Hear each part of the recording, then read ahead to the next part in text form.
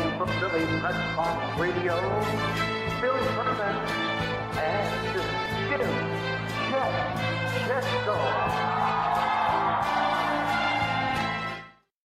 It's Wednesday, April 27th, 2022, and it's our 8th anniversary show.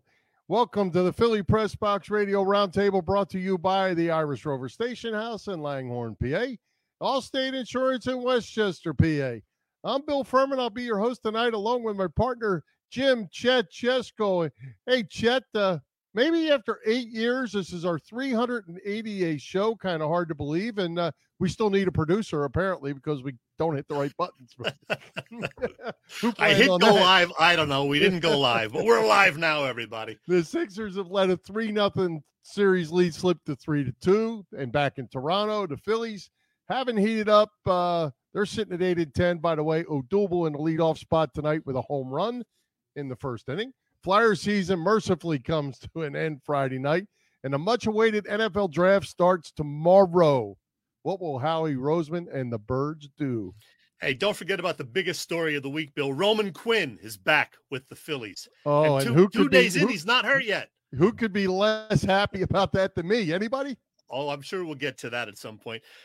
You did mention the other big story of the week, Bill, that we are 8 years old now, our little show. And I don't know what this is, but Big Al at Edge of Philly said he put a video in the bottom of our queue over here and to play it at some point. So let's do that right now. I'm assuming it's anniversary related. So here it is. Let's see.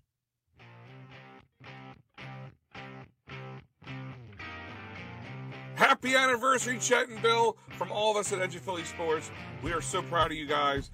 We are so happy to have you part of the family. You guys do an amazing job. Great guests, great work, great conversations. You guys are one hell of a team. And you're 8 years. That's better than most celebrity couples. So keep it going. Can't wait to talk NFL draft with you over the next few days. Guys, great work. Happy anniversary. Oh, that's awesome. That's awesome. And speaking of that, we did last longer than a lot of couples, didn't we? Lasted longer than my first marriage. Well, hey, we have great guests tonight to cover the Philly sports scene and a whole lot more. Mark Eckel makes his annual draft visit. Our good friend Leslie Guedel, she'll join us in the second half of the show as well. We're loaded up. Yeah, looking forward to both of our guests. We'll talk Phillies with Leslie and hear about next month's Kendall's Crusade one-armed golf challenge. But first, we got NFL draft talk, Bill. Let's do it. We have plenty of it, so let's get to it. Let's welcome Mark Eckel back to Philly Pressbox Radio. Mark, glad we got you off the beach in Myrtle Beach. Welcome back. Yeah, thanks. Happy anniversary, guys. 8 years. Wow. Yeah, how about that? I think I was on one of your first. You were on show number 3, Mark. Yeah, number 3. How about that? I didn't know if I didn't think I was the first, but I know. Yeah. Okay. And here we are all these years years later. You later. were the first star, I think, though. He was the first. I was going to mention that later. Yeah. And we all look exactly the same as we did 8 years ago. So that's the beauty of this. Mark, we got to talk football. It's a busy time for the football world, even for semi-retired guys like yourself. I know they're keeping you busy with some projects this week. We keep hearing this is a pretty deep draft in terms of a few different positions. Is it particularly the case for both edge rushers and wide receivers? Wide receiver isn't as deep as people make it out to be. It's not. There's been deeper wide receiver drafts. There's a lot. See, I think there's 5 legit wide receivers. When I say legit, guys that I would not be afraid to. And yeah, there they are. Olave, Wilson, Williams, Lunt. Oh no! See, I don't. I don't like Penn State yet. Yeah, I know that. Well, get that little kid from Penn State out of there. He don't belong with them. You're missing the kid from Arkansas, Burks. This is the sporting news. This is not my ranking. This is sporting news. So don't blame me. Get Dotson out and put in Burks, and they're the 5. Okay. Now Dotson. Now I'm gonna. All right. The next group, the Dotson, the kid Pickens from Georgia. Yeah. Guy Moore from I think it's Central Michigan, one of those Michigan schools. A kid I really like, Alec Pierce from Cincinnati. They're all like, I think, second round kind of guys. Mm-hmm. Some might sneak into the bottom of the first because some teams go for need over best player and stuff like that. But it's an okay wide. There have been better wide receiver drafts than this year. As far as edge rushers, yeah, there's some really good ones, but they're going to fly. I had a guy tell me earlier today, those first 4 guys, They could literally be the first 4 picks of the draft. Do we have it right there? Hutchinson, Thibodeau, Walker, Johnson? That's what I would do, but I think Walker's going to go 2. I don't know why, but I think he is. Actually, I think Johnson. In my ratings, it was Hutchinson, Thibodeau, Johnson, Walker. Okay. But Walker, for some reason, I don't know what happened. Walker, when the season ended, when they stopped playing college football, when he walked off with the national title at the University of Georgia, he was considered the 10th pick, 12th pick around there, maybe maybe even a little, in that range. I guess whatever he did at his pro days combine, he all of a sudden now he may go 1. I don't think. I still think Hutchinson's going to go 1, but people talk about him going 1 or 2. Yep. What did he do? I don't get it. That's exactly what I was going to say to you, Mark. With my first question is following a whole bunch of these mock drafts, that a lot of them have Walker as the number 1 pick, which really surprised me. And Hutchinson number 2. Hutchinson going to Detroit. He's a Michigan guy. I don't know if that's good or bad, but goodness gracious. And then it looks like Iguana, however you pronounce his name, and Gardner, and then Thibodeau from some that I've seen. It's really surprised me. That's what people say. I mean, first of all, I don't look at mock drafts because nobody knows. Everybody's guessing. I mean, it's all guesswork. It's fun to look at, I guess.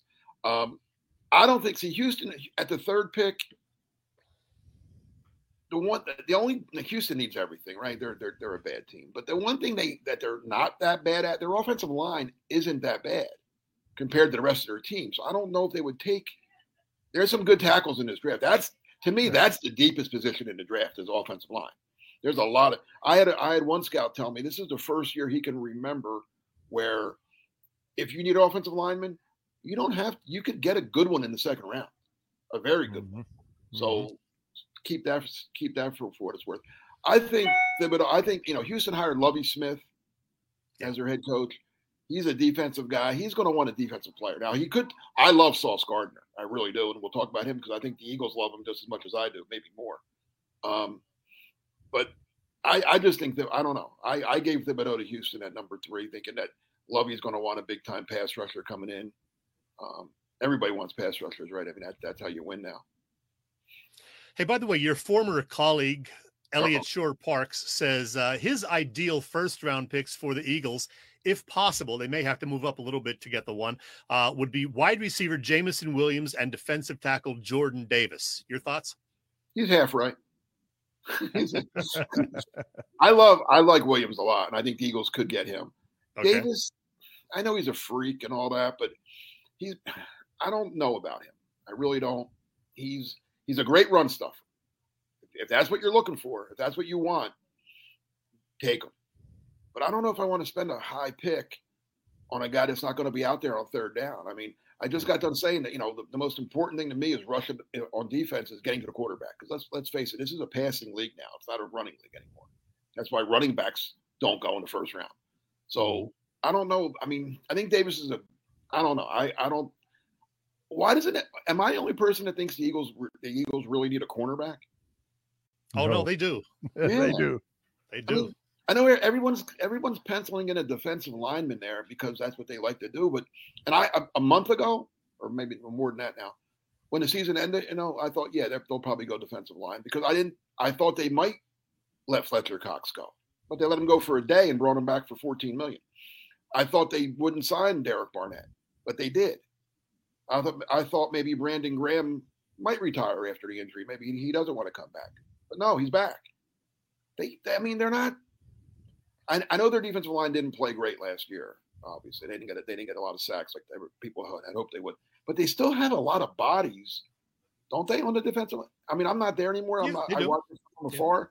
Yeah. At corner, they have Slay, Maddox as your slot guy, and a bunch of 6th-round draft picks.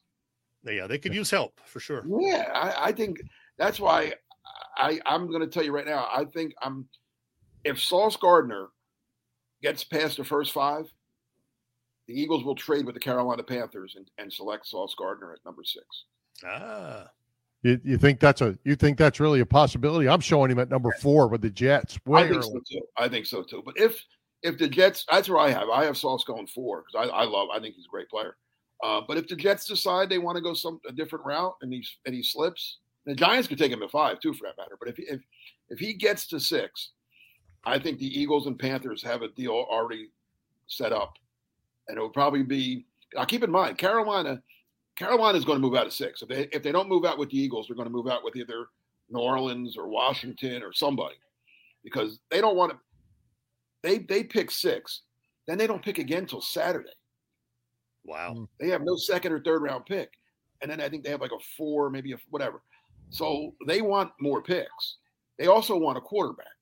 They don't have to take a quarterback at 6. They could move down to 15 and still get a quarterback they want and get a second round. I think it would cost the Eagles a 1, a 2, and maybe a 4. Well, I wanted to ask you about the quarterbacks since you mentioned it. Okay. There look like the 3 of them are all over the board. Pickett, Malik Willis, and who's the other one? Matt Corral. And Desmond Ryder actually is the one that I keep seeing. But it looks like Pittsburgh is almost certainly taking a quarterback. But I've seen Pickett all the way up at 6 with Carolina and all the way back at 32 with the Lions. What's up with the quarterback? Is there no clear-cut guy? Yeah, because in any other year, these guys would all be second and third round picks. There really isn't a first round pick at quarterback, but because they're quarterbacks, teams get desperate and they will take this. This is like that draft. God, I'm going way back. It was Cam Newton. Cam Newton went 1 and he deserved it. But then you had the guys like Christian Ponder and Lockett and Blaine Gabbert and Brandon Whedon, all going in, and they did not deserve to go in the first round, and they did, and you saw what the results were. Or go back to 2013 when an E.J. Manuel went in the first round, and you saw what came of that. This is not a good quarterback draft.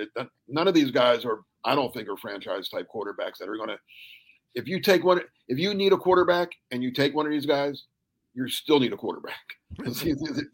These guys aren't the answer. I don't think. And people I've talked to actually put it in my head. But I do think Pickett and Willis will go first round. And I think Carolina and Atlanta. I think Carolina, like I said, will move out of 6, move down a little bit, and probably take Willis. And it will also save jobs. I mean, if Matt Rule's job's on the line, which it is, believe me, people down here in the Carolinas don't like him very much anymore. So he's on the hot seat now. The best way to save your job is to take a young project, a quarterback, and that buys you a couple years, right? Because we took the young guy, we're still developing it. So I think that's the case there. Atlanta, I think, likes Pickett. They're at 8, but again, I think they can move out. So the Eagles want to move up. There will be some teams. I just got to tell somebody that I don't think 1 to 5. I don't think anything happens. I think they start 1, 2, 3, 4, 5. Those 5 teams will keep their picks and take the guy that they like. I think every pick from 6 to 10 could be traded. So if the Eagles stay at number 15 and 18, what do you think they do? 15, I think they take the best receiver on the board, which I think will be. It could be Williams from Alabama. I think I like him a lot. I know I like Olave, but he's not the best. Yeah, and they wouldn't take Olave because he's too much like Smith. I think that same size. They need somebody, Williams is really good. I mean, Howie found out last year that after ignoring Alabama for forever, found out, hey, this Alabama school, they got some pretty good players come out of there. So he might go back to that same route again. And what about the other pick? Number 18. See, I think they could trade back there. I think they could, especially if they do move. See, here's what I think the Eagles' plan is. Now, plans don't always come to fruition because it takes 2 teams, right? I think in Howie's perfect world, he moves up from 15 to 6 or whatever and gets Gardner. Then he moves back. Oh, no, I take that back. If they get Gardner, then I think they take the best wide receiver at 18. And that might be Olave at that point if Wilson and Williams are both gone. Okay. Now, if he stays at 15 and gets his wide receiver, he could move back at 18. Because I think a guy that they like is the cornerback from Florida. If they can't get Gardner, who's by far the best cornerback, the kid from Florida, Elam, who he kind of fits. He's a big, tall. He's a good player. He's very good. I have him third. I have Stingley. I have Gardner first, Stingley second, and I think both of them will be gone. But I like Elon better than McDuffie, who a lot of people. McDuffie's not bad either, but okay. And Howie's a Florida guy, right? Florida grad. Mm-hmm. He likes those. Yeah. He likes his Gators. So yeah, it's funny you mentioned McDuffie. He was my question for you, Trent McDuffie. I see him in above the Eagles in a lot of cases in that top 14, 13, 12. You see him being that kind of guy? I have him a little bit lower. Like I said, you're right. Most people have McDuffie ahead of Elam. They have McDuffie in that Eagle range, and Elam going in the 20s. I think Elam fits the Eagles better. I think they have Maddox, right? Who they like a little bit in the slot. Elam's just a bigger, stronger kind of guy. They like those big corners. Well, they need a big corner too. I mean, these receivers are getting bigger and bigger now too. So you need a big guy. I don't know. It's hard. It's hard to say what they're going to. I mean, how he wants to wheel and deal. He loves this guy. Oh yeah. Right? Mm-hmm. I mean, he already has, right? He traded. They came in with 3 picks, and and now they have 2 next year. So he's like going to do some things. So well, Mark, I have one more draft question for you. Any mid-round sleeper picks or 2 that you like, not necessarily for the Eagles, but just some name that you think is going to be there, maybe in the 3rd or 4th round, who's going to be a NFL player, a pretty good one. Okay, I'll give you a couple. Yep. I mentioned the wide receivers. I don't know, Alec Pierce from Cincinnati. I really like, but I think he is creeping up now where he may go 2nd round. Originally, people thought 3rd, 4th, but I like him a lot. He's tall. He can really run. He's kind of raw. Like he's not going to be his first year. You're going to just have him go deep. But that's not a bad thing to do, right? He's a home run hitter. I think eventually he'll learn the route tree more. He'll be able to do more things for you. I think he's a real good player. Another wide receiver, Jalen Tolbert from South Alabama. Not as fast as Pierce, but average speed, but big, strong, tough guy. Kind of guy that'll go over the middle, make the tough catches in traffic for you. Played at a smaller school, South Alabama, so that kind of holds him back a bit. But then he stayed home for the Senior Bowl because the Senior Bowl is in Mobile, and really put on a great show there at the Senior Bowl week. So people like him. He's kind of guy that can help a team. And then I'll give you a guy from Houston, a cornerback, Marcus Jones. Now I say cornerback, that's what he plays, but he's also the best return guy in the country. Kick returns and punt returns. I think he set a college record last year where he scored touchdowns 4 different ways. He had a kick return for a touchdown, a punt return for a touchdown, an interception return for a touchdown. And they actually used him on offense, and he caught a touchdown pass. Wow. Well, he's a playmaker. A little undersized. I think he's like 5'9" maybe. But remember a guy the Eagles took years ago, Chet, Allen Rossum? Yeah. Notre Dame. Think of him, but bigger, but a little stronger, same height, but stronger and better. All right. Hey, Mark, before we run out of time, Chet's changing things up on you tonight. He wants to, instead of going fast 5, he wants to go 3 and out with Mark Eckel. You good? Yeah, we could do that. All right, Mark, quickly. I know we asked you this the 1st or 2nd time you visited, but since it is draft night eve, I'm going to ask you again. Who were the very worst 1st-round draft picks made by the Eagles during your 30-plus years covering the team? Oh, the worst of all time, Kevin Allen. Yep. 1985. Yeah, Kevin Allen's the worst. Honorable mention, Danny Watkins, Leonard Renfro, and Marcus Smith. Okay. But nobody tops Kevin Allen because none of those guys went to jail. Yeah. Right. Number 2, a recent ESPN story about NFL GMs essentially ranked Howie Roseman as the league's 6th best general manager over the past decade. Approximately, where would you rank him? Oh, geez. Probably not 6, but higher than a lot of Eagle fans. I mean, Howie's made his mistakes. And they're well documented. Sure. But the guy, he is aggressive. I hate to say, I'm going to say something nice. Get this, keep this on tape. All right, keep this somewhere in the vault. I'm going to say something nice about Howie. He's not afraid. A lot of general managers go by the book, and I liked his quote from his press conference a couple weeks ago when he said, "If you do what everybody else does, you wind up a middle of the pack team. Like you have to be ahead of the curve with certain things, and he generally is. Now, sometimes it's a curve and he swings and misses, but that happens. I'd rather have a guy swing and miss than take a called third strike, right? I mean, Howie's not going to take a third strike. He's going to swing. So and number 3, I'm going to put him 10th to answer your question. 10th is good. I like that. 10th to 12th around there, maybe. Mark, it's a different sport, but will the 76ers be the first NBA team in history to blow a 3-0 playoff series lead and get eliminated? No, they'll win one of these lists. They might take it to 7. I just don't think Toronto's that. You know what? I don't follow the NBA like I used to, but yeah, Toronto's not that good, are they? They should not be this far in the series. I'll tell you that. Hey, Mark, I know you are getting put to work over these next few days.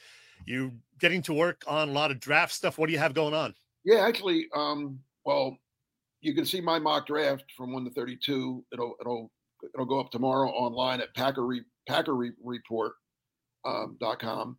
And then my old boss brought me back to NJ.com tomorrow night. I'll be doing live as the picks made. I'll be making like live comments on, great pick, bad pick, whatever, And is that on NJ.com? NJ.com, yes. It'll be live nice. on NJ.com. So very nice. night. I'll be up late tomorrow night. All right.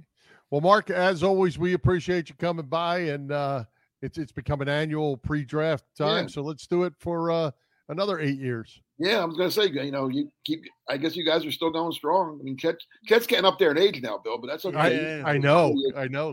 But Mark, the beer keeps me young. Well, if the beer keeps you young, you're like 12 years old now. Exactly. Thanks, Mark. All right, guys, Mark, thanks for joining us. Appreciate it. Anytime. All right.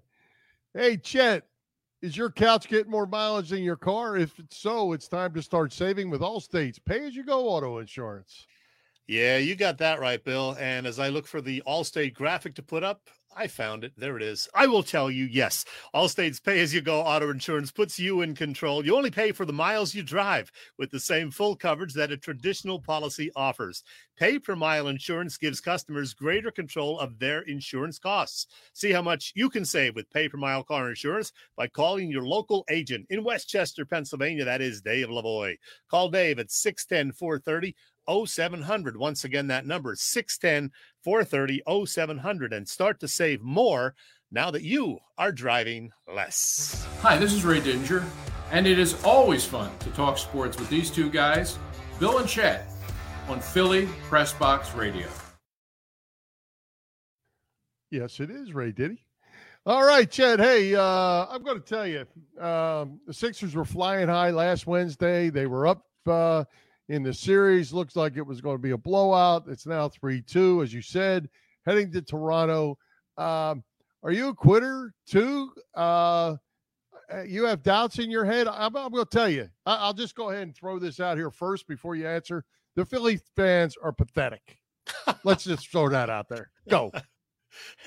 Okay, I disagree with you on that. I'll tell you, yesterday I was very concerned, very worried. I thought, yeah, they're going to be the first team to blow it, a 3-0 lead. But I'm feeling a little better about it today. I had the night to sleep on it. And I think Doc Rivers, with an extra day to prepare, he will have the guys ready. Plus, I think from what I'm hearing, you have a torn ligament in your thumb.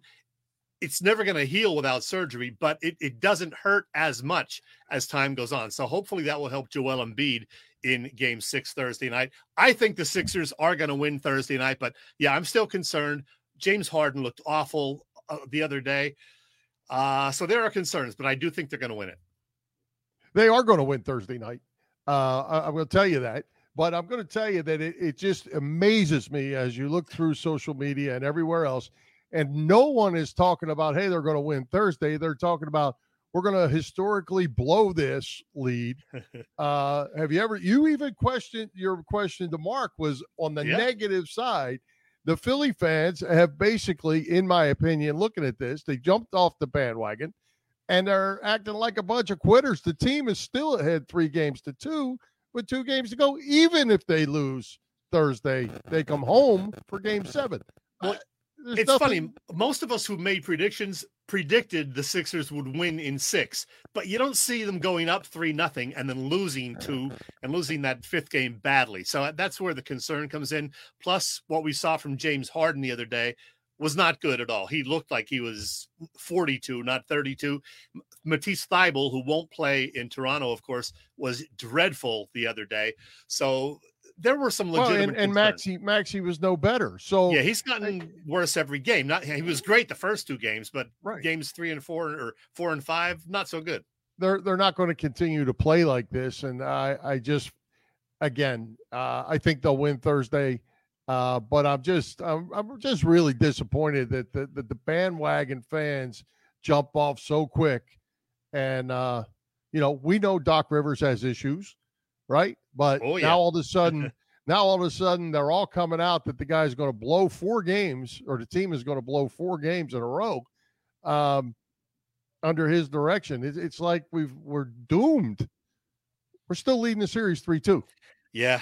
We'll talk more Sixers later, but Bill, let's talk about what's going on with the edge of Philly and the draft over the next few days. And give us let's go ahead.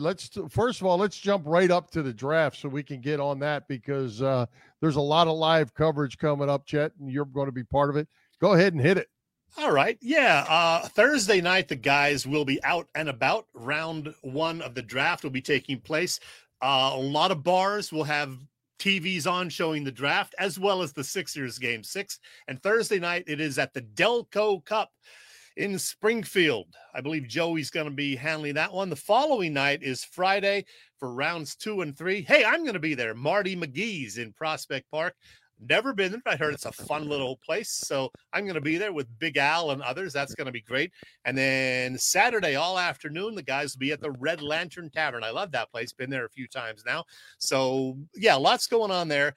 And, Bill, there's other stuff in connection to the draft all week long. And there's the lineup of shows if you want to talk about any of those. Yeah, well, I wanted to tell everybody that last night, Matt Bacharkich, I got it right. Matty B. Howard Eskin on last night on his show. That's always a good one to catch up on. Thursday night, as you said, Saturday, or us tonight with Mark. Thursday, Friday, Saturday loaded up. And Sunday, we're going to do a recap, which I will be part of on Sunday evening as well. Not live, local, but via StreamYard. So good stuff. You can check it all out. edgeofphillysports.com. Check out all the shows, and also you can sign up for the weekly. Hey, by the way, newsletter. That's it. That's the word I was looking for. I found out the other day that at all of these remotes over the next few days, they're going to be giving away a jersey. I don't know how the Edge of Philly guys pull this off, but they have jerseys. I assume those are the ones they're giving away. Devontae Smith, Randall, and Reggie White, a couple of classics right there. So each night, and you don't even have to buy anything to win these. It's just a raffle. You basically get a ticket when you show up, and somebody's going to win these. So that's pretty cool. I guess I'm not eligible, but I'll be at Marty McGee's Friday. That's going to be the best night. So be sure to come out and hang with me Friday night. All right, check it out. Good stuff. And as I said, edgeofphillysports.com. Sign up for the newsletter. All the draft coverages. We've been posting articles on Philly Pressbox Radio page for weeks now. Thumbnails of all the different guys that we expect to be drafted. So check them out as well. All right, we are awaiting our second guest. So in the meantime, any other thoughts about the Sixers, Bill? Like I said, I'm concerned, but I do think they're going to win. James Harden is starting to scare me because he's kind of regressed during this series. And at some point in the near future, when this season does end, we're going to have to talk about Harden's future, because right now I'm leaning to not giving him any sort of a long-term contract. Well, let's let the season play out. Let's let the playoffs play out and see where this all goes, and see if he really is battling the hamstring. The only thing I will say, Chet, is if Embiid can't go at any time during the playoffs, then that's pretty much the end of that. So, and if he didn't have the hand injury, the thumb injury, I think they would have won it by now. So that's definitely a factor. You could see that it is troubling him. He's a little tentative at times. So I'm hoping that he can push through and they can end it tomorrow night. You're certainly not in a position to sit at this point. So you gotta move on. Hey, I do want to throw out, just for fun, since we have an extra minute, what about that other guy that went to Brooklyn that couldn't find his way to Game 4 either. Brooklyn has some problems with that kid. Yeah, we're going to talk. I assume you're talking about number 25. Yeah. Well, that's all you get from me. Well, you know what? Since we have a minute now, let's play it right now. I'm not a huge fan of Stephen A. Smith, but he kind of went off the other day. Yes, he on did. Number 25. And here's a little bit of what Stephen A. had to say about Ben. Nobody is worse than Ben Simmons. Ben Simmons might also be the weakest, most pathetic excuse for a professional athlete we have ever seen in not just American history, but the history of sports. I can't think of a professional athlete that has come across more pathetic than this man. Let me say this on national television to Mr. Rich Paul for Clutch Sports. You have to get rid of Ben Simmons. It's bad for business. You can't represent this dude. He don't want to play, but he want his money. He don't want to play, but he want his money. He ain't lying. No, he's not. He's not lying. He is bad for business. He's bad for the Brooklyn Nets. He's bad for the NBA. And what's really going to be bad, Chet, is if he continues on with this lawsuit to try to get his 20 whatever number million of dollars from the Sixers and actually gets any of it, that will be the heist of all heists. Yeah, it will. I don't think it's going to work out for him. And now there are like surveys and polls on Twitter and elsewhere. Is Ben going to even play with the Nets next year, or are they going to trade him, or is he just going to, fade off into Neverland or something? Yeah, I think you have to put him on the whatever list they have, the cannot play list. You can't trade him. You can't get anything for him. So I would say you just have to put him on some list and say, if you ever get your life back together and we want you back, you're going to play here because we made an investment and we've got none of it. And they shouldn't have to pay. They shouldn't have to pay him either for what he's done to them, as the Sixers shouldn't have to pay for what he did to them. Yeah, this is one of those trades where the Sixers maybe aren't getting as much out of it as they thought they would from James Harden. But just the fact that they have Simmons out of town, I think, makes it a win for the Sixers. Yeah, absolutely. Let's talk baseball. And all right, well, let's welcome our second guest, because I see her pop up on my screen down here. Former Comcast SportsNet Phillies reporter, among many other hats that she wears these days. LESLIE GUDEL, welcome back, LESLIE. We want to hear about the second annual Kendall's Crusade one-arm golf challenge. Hi, Bill. Hi, Chet. Thanks for having me back again. I appreciate it as always. Hey, LESLIE, we're going to talk about your big event in a couple of minutes, but as a longtime Phillies reporter, I got to ask you, what's your take on this 2022 Phillies team? They had a rough first couple of weeks, but the bats finally came alive the last couple of nights. They're 8-10. The pitching's gotten better. How do you think they're going to do this year? Well, I mean, I think you're seeing, when you see guys like Nola and Wheeler start to come around. I mean, you can make excuses, I guess, for, they shortened spring training and being a little bit later than they're in routines at this point in their careers, right? I mean, they ramp up the same way every year, so making those adjustments. So I'm glad to see what we're seeing there. I think that, we all thought that this team was going to come out and hit and hit and hit again, and that has to happen soon. It just because that's where the excitement is going to come around this team. People want to see this team hit because that's what they've been assembled as. Yeah. Hey, LESLIE, you covered the Phillies for a long time. I have to ask you, have you ever seen a hit like Kyle Schwarber the other night with Angels going off on Angel? No, and I think this is going to really bring a spotlight to, not just Angel, but the way the technology is evolving and things are being broken down. It's going to be very interesting to see. I don't know how someone like Angel has quite honestly been around as long as he has been, with the number of mistakes that have been documented throughout his career. They have some pretty high standards to live up to. But yes, Schwarber, I love Kyle Schwarber. I think Kyle Schwarber is Kyle Schwarber is a Philly kind of guy, right? And he loves Charlie Manuel, and he's just, I mean, he just fits here. In fact, his agent, Kent Merker, is a good friend of mine. And he, as soon as they got that deal done, he said Philly's absolutely going to love him. And I see why he said that. Well, since you mentioned Angel Hernandez from the other night, I think he missed something like 24%. Yeah, 24% of to that, Bill. Is that what you were doing? I missed what you said. I'm sorry. No, 19 pitches. Yeah. Yeah, that's what I meant. Yeah. Yeah. Okay. Yeah. And 24% of the called strikes that he made were actually balls from what I saw. He's consistently rated one of the worst ball and strike umpires. I don't know how he keeps his job. They do have a good union. I guess that's why. But what are your thoughts about a robo ump? Are we going to come to that at some point? I mean, it's entirely possible, right? I mean, I think that we have gotten to the point where technology frames the strike zone so much in everything that we've seen for years, right? You're looking at game day. They're telling you what pitches are being thrown, where that pitch is on the plate.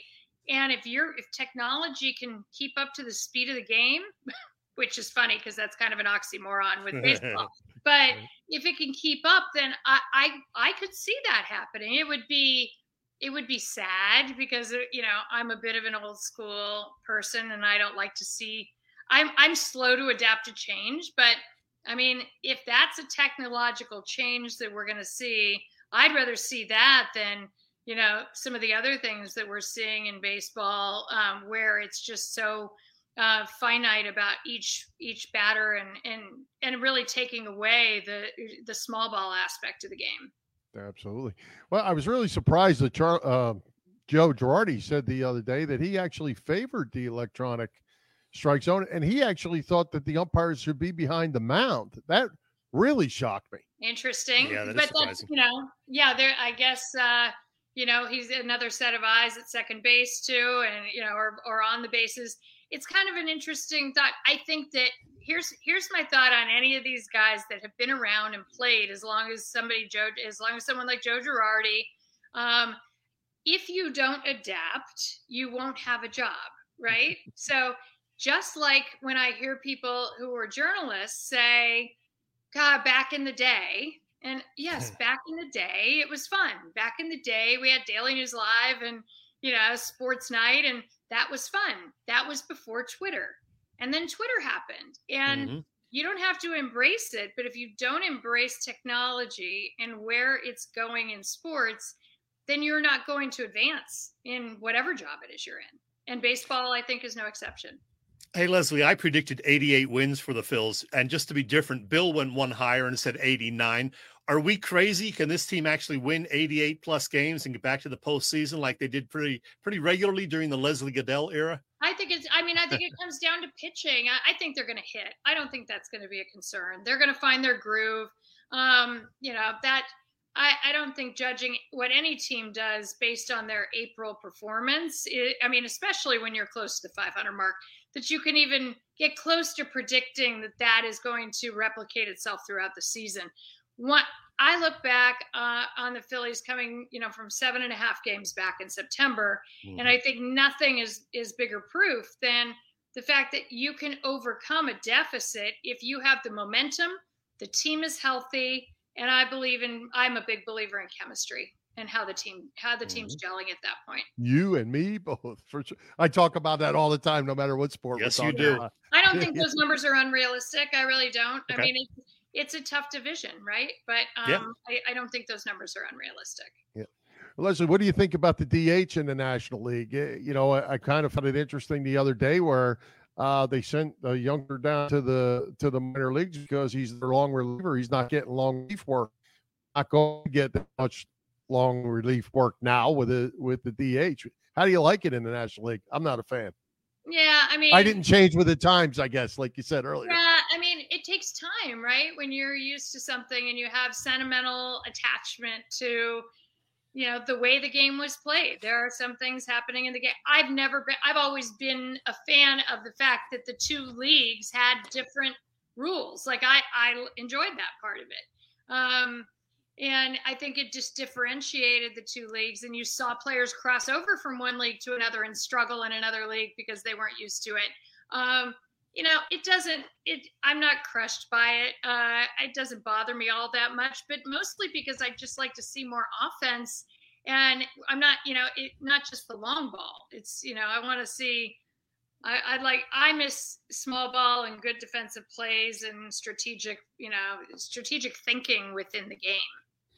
Hey, one final baseball question before we talk about the big event. Do you ever miss those days, your daily coverage of the Phillies and getting to talk to guys like Ryan Howard? It's so funny you say that. I consider myself really, really fortunate in that I got here in 1997 and immediately started going out to the games and being around baseball and becoming part of the Phillies. I saw Chase Utley last April when I was out in California, and we were talking about, if you caught up with this person, you caught up with that person.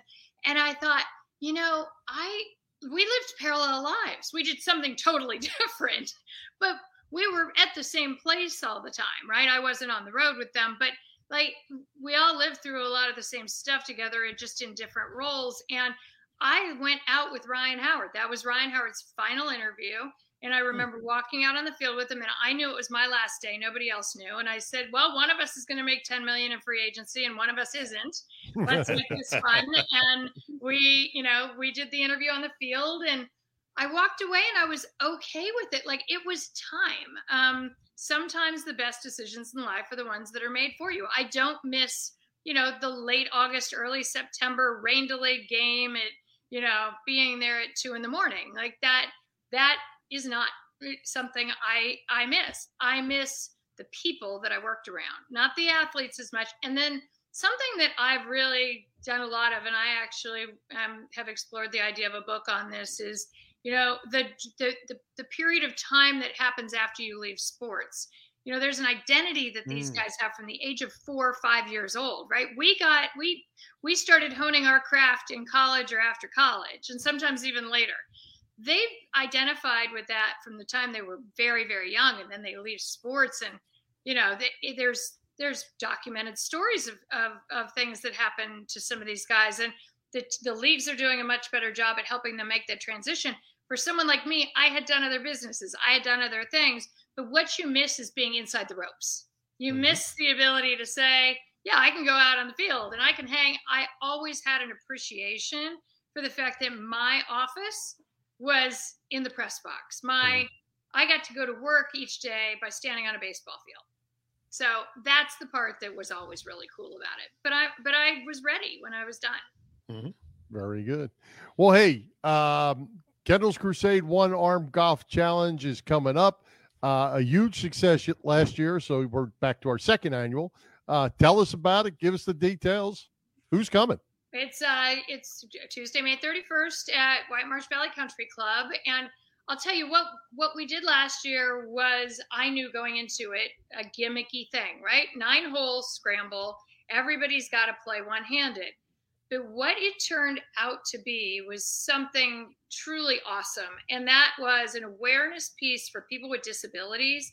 The number of people who walked off 9 holes of golf exhausted because playing one-handed was so hard. And to be able to have an appreciation for what people go through, and in this case, Kendall, but all these one-armed, people that were out there for whatever disability that they, some with, one guy without an arm. We had the North American One-Armed Golfers Association, a few guys from there out. This year we have a guy named Snappy Gilmore coming out. So I don't know how much you see him on social media, but He's got 1.5 million followers on TikTok, and he's got over 100,000 followers on Instagram. You have to check him out. He's an able-bodied kid, but he plays golf one-handed. I mean, he hits the golf ball 310 yards one-handed. So he's flying in to take part in the tournament as well. We'll have him on one of the holes. And then we have a party afterwards. The Tim Williams band will be playing. Tim Williams is phenomenal for anybody who hasn't seen him, a local band. And he was playing when everybody got off the course. And, I think some people thought they'd just go and golf and leave. And we had a huge success with even just selling party tickets. It was a lot of fun. So hopefully people can come out this year. We're doing it a little earlier than we did last year, because Kendall leaves for college in August. So last year was August. This year it's going to be May 31st. And foursomes are available on kendallscrusade.org. And if you scroll right below the header, it's the link to golf. And you can go ahead and connect through there and you'll find it. You could also go to the Kendall's Crusade Instagram page, and some of the information should be there, or at least I'll make sure it's in the bio there for people to link. Well, through. Speaking of Kendall, you mentioned she's going to college. How's she doing with the condition? Is she pretty good these days? She's doing very well. We had a situation where we made lemonade out of lemons last fall. She was sick with the flu. She fainted. We thought she had another stroke. She does still have some of her AVM left, and we took her to Paoli Hospital, and she was misdiagnosed with a brain bleed. And so instead of being angry at the hospital, we thought, well, let's do something about that. So we donated $10,000 from the foundation to Paoli Hospital to help educate the ER staff in the neurology department on AVMs, so that doesn't happen to someone else. So fortunately, Kendall just went, oh, did I have another stroke? Like it was, humorous to anybody who didn't actually know us. Right. But, we knew she was fine. And it gave us an opportunity to say, you know what, Paoli Mainline Health is building a new neuro unit at Paoli Hospital. So some of the proceeds from this year's event, we want to go there to help support them, as opposed to look at that experience as something that was negative. We want to turn it into a positive. That's awesome. So you said there's foursomes available. I assume there's always sponsorships available as well. There are sponsorships available as well. Those are also on the website. And I'll put it on my public Facebook page tonight, so it's out there for everybody as well. But kendallscrusade.org. And like I said, you just scroll down right underneath the header and you'll see information for the golf event. Sponsorships available. We have some of our sponsorship packages that have been taken. But yeah, and if anybody who signs up in the next couple of weeks can designate their T-shirt size. We have some other swag gifts to give out. But we'll have a celebrity on every hole. Last year, and I believe he's coming back this year, Rodney Peete was out. Freddie Mitchell played. Greg Murphy. We had different Jennifer Frederick, Andy Summers. Like we had different people from both sports and broadcasting on every hole. And the Fanatic came out. That was fun. Bonnie Bernstein, a longtime friend of mine, came down from New York. So everybody will have somebody fun to play with. But that's really the goal, is to have a good time and to raise some awareness and raise a little money to help support Mainline Health this year. Last thing from me, Leslie, you're in this venture with Pat Waters, also strategic sports marketing. What you got going on there? How's that going? It's good. So Pat had approached me about joining him to start a sports agency, and we decided to fold his other two existing businesses under one umbrella. That's Sports Vault, which is a memorabilia business that many people locally know about. And then strategic sports marketing. He's a longtime marketing executive here in Philly with a wonderful reputation. And so we have reached our minimum raise. We still have a little bit of money to raise to launch our sports agency, but they're all under one umbrella. And it's been very exciting. We're working on name, image, likeness, and working with some players. Will Howard locally, who was out of Downingtown West, who's now quarterback at Kansas State. WillHowardQB.com is his website we just launched, which I'm really proud of. And just to really help these guys build their brand on an individual level, not try to blanket and promise everybody they're going to make a ton of money right away, but let's build your brand. If you have a future in the NFL, you've got a little something to fall back on. And we also just signed Drew Shelton as well, who's one of Penn State's top recruits. So nice. It's exciting. We want to work with individuals that we know want to see the long-term goals involved in this. Yeah, and you and I have passed some messages back and forth about this. This is a subject near and dear to my heart. Yes.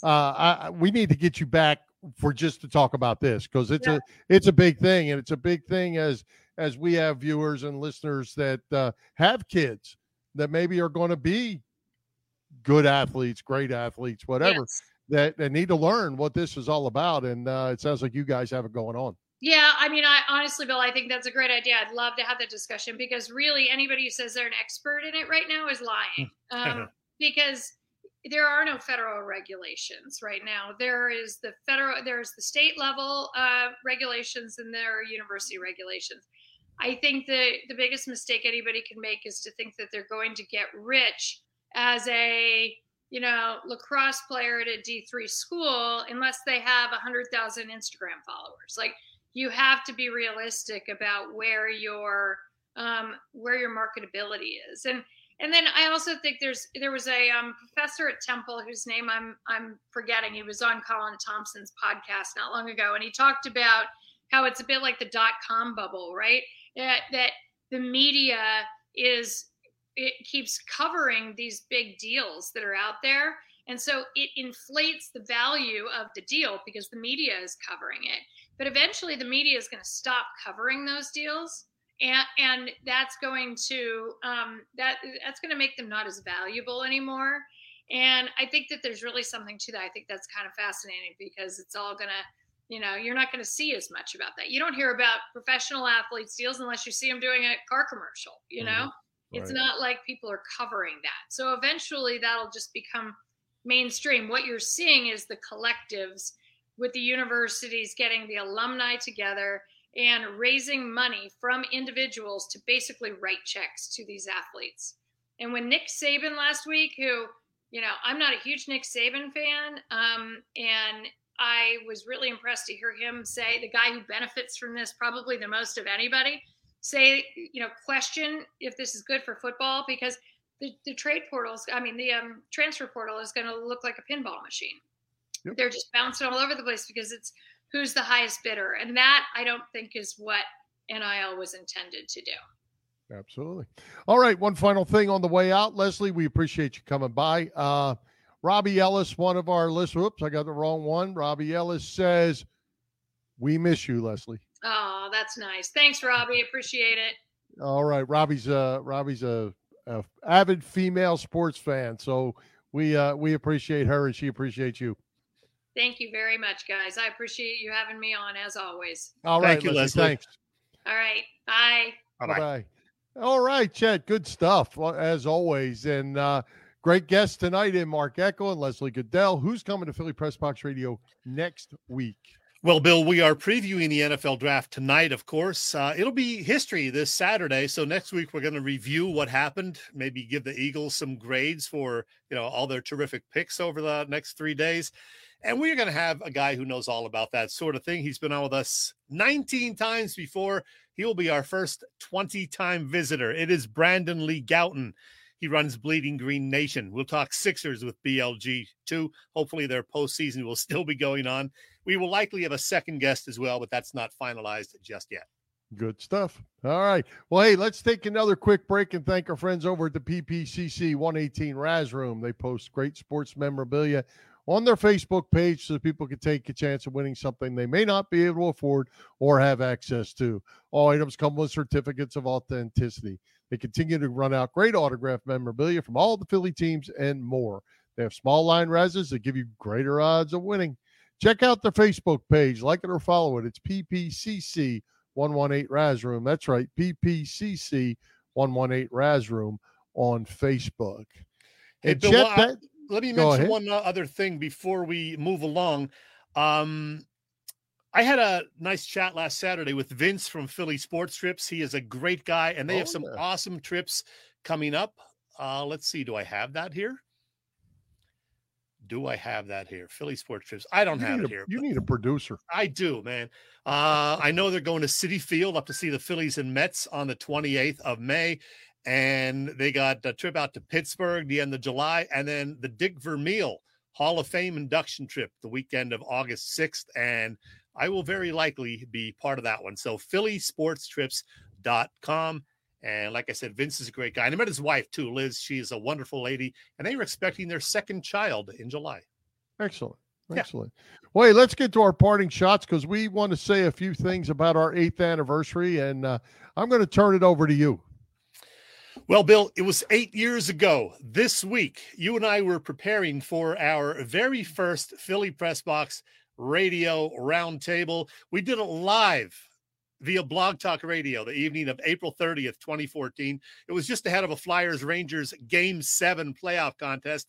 that, well, it didn't go so well for the Orange and Black. They lost 2-1, got eliminated. Steve Mason, the Flyers goalie that night, by the way. Our guest was our pal, Kevin McClure, a certified sports junkie.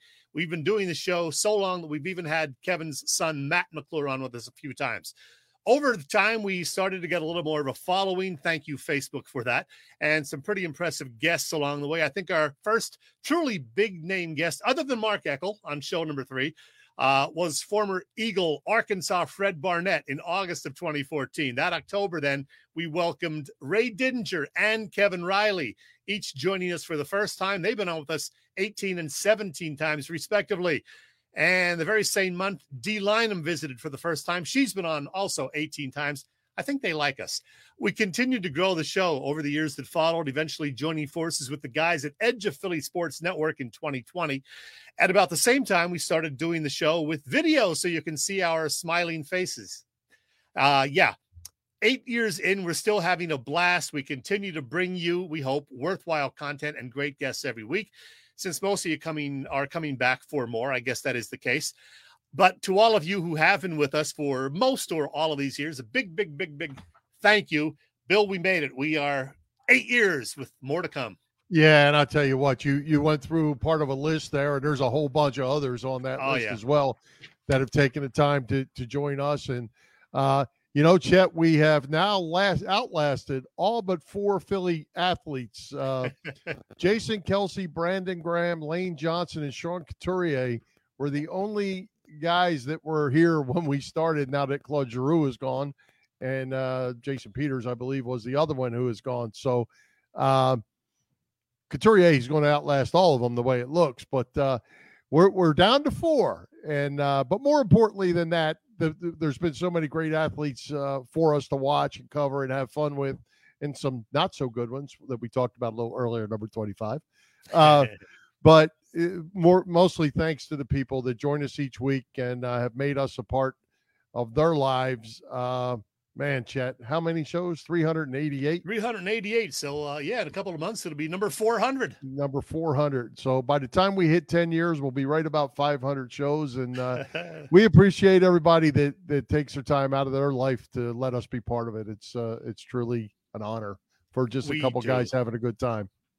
One last thing, great time Saturday at the big event at Doladelphia outside Dolan's Bar, and it was great meeting the big guy, Jordan Mailata. What a super guy. He was supposed to be there for like a half hour. He ended up staying 3 hours plus, talked to everybody, took pictures. Fun guy. We had a great time, raised money for Eagles Autism Challenge. So thank you to everybody. And he makes you look like a midget, my friend. He does. He's huge, man.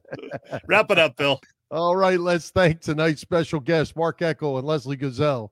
Our sponsors, the Irish Rover Station House, Bob Sullivan's LakeYourAge.com, PPCC 118 Raz Room, and Dave Lavoie of Allstate Insurance in Westchester, PA. For Jim, Chet, Chesko, this is Bill Furman. We hope you enjoyed the show. We'll join Philly Pressbox Radio next Wednesday, May 4th already at 7 p.m. You can see us live on Facebook or listen through our website, phillypressboxradio.com, on blogtalkradio.com/Philly Pressbox Radio, and on all the Google, Apple, iHeartRadio podcasts, everywhere you can get one. So high hopes, Philadelphia sports fans. Happy 8th anniversary to us, and let's go Sixers. Yes, sir.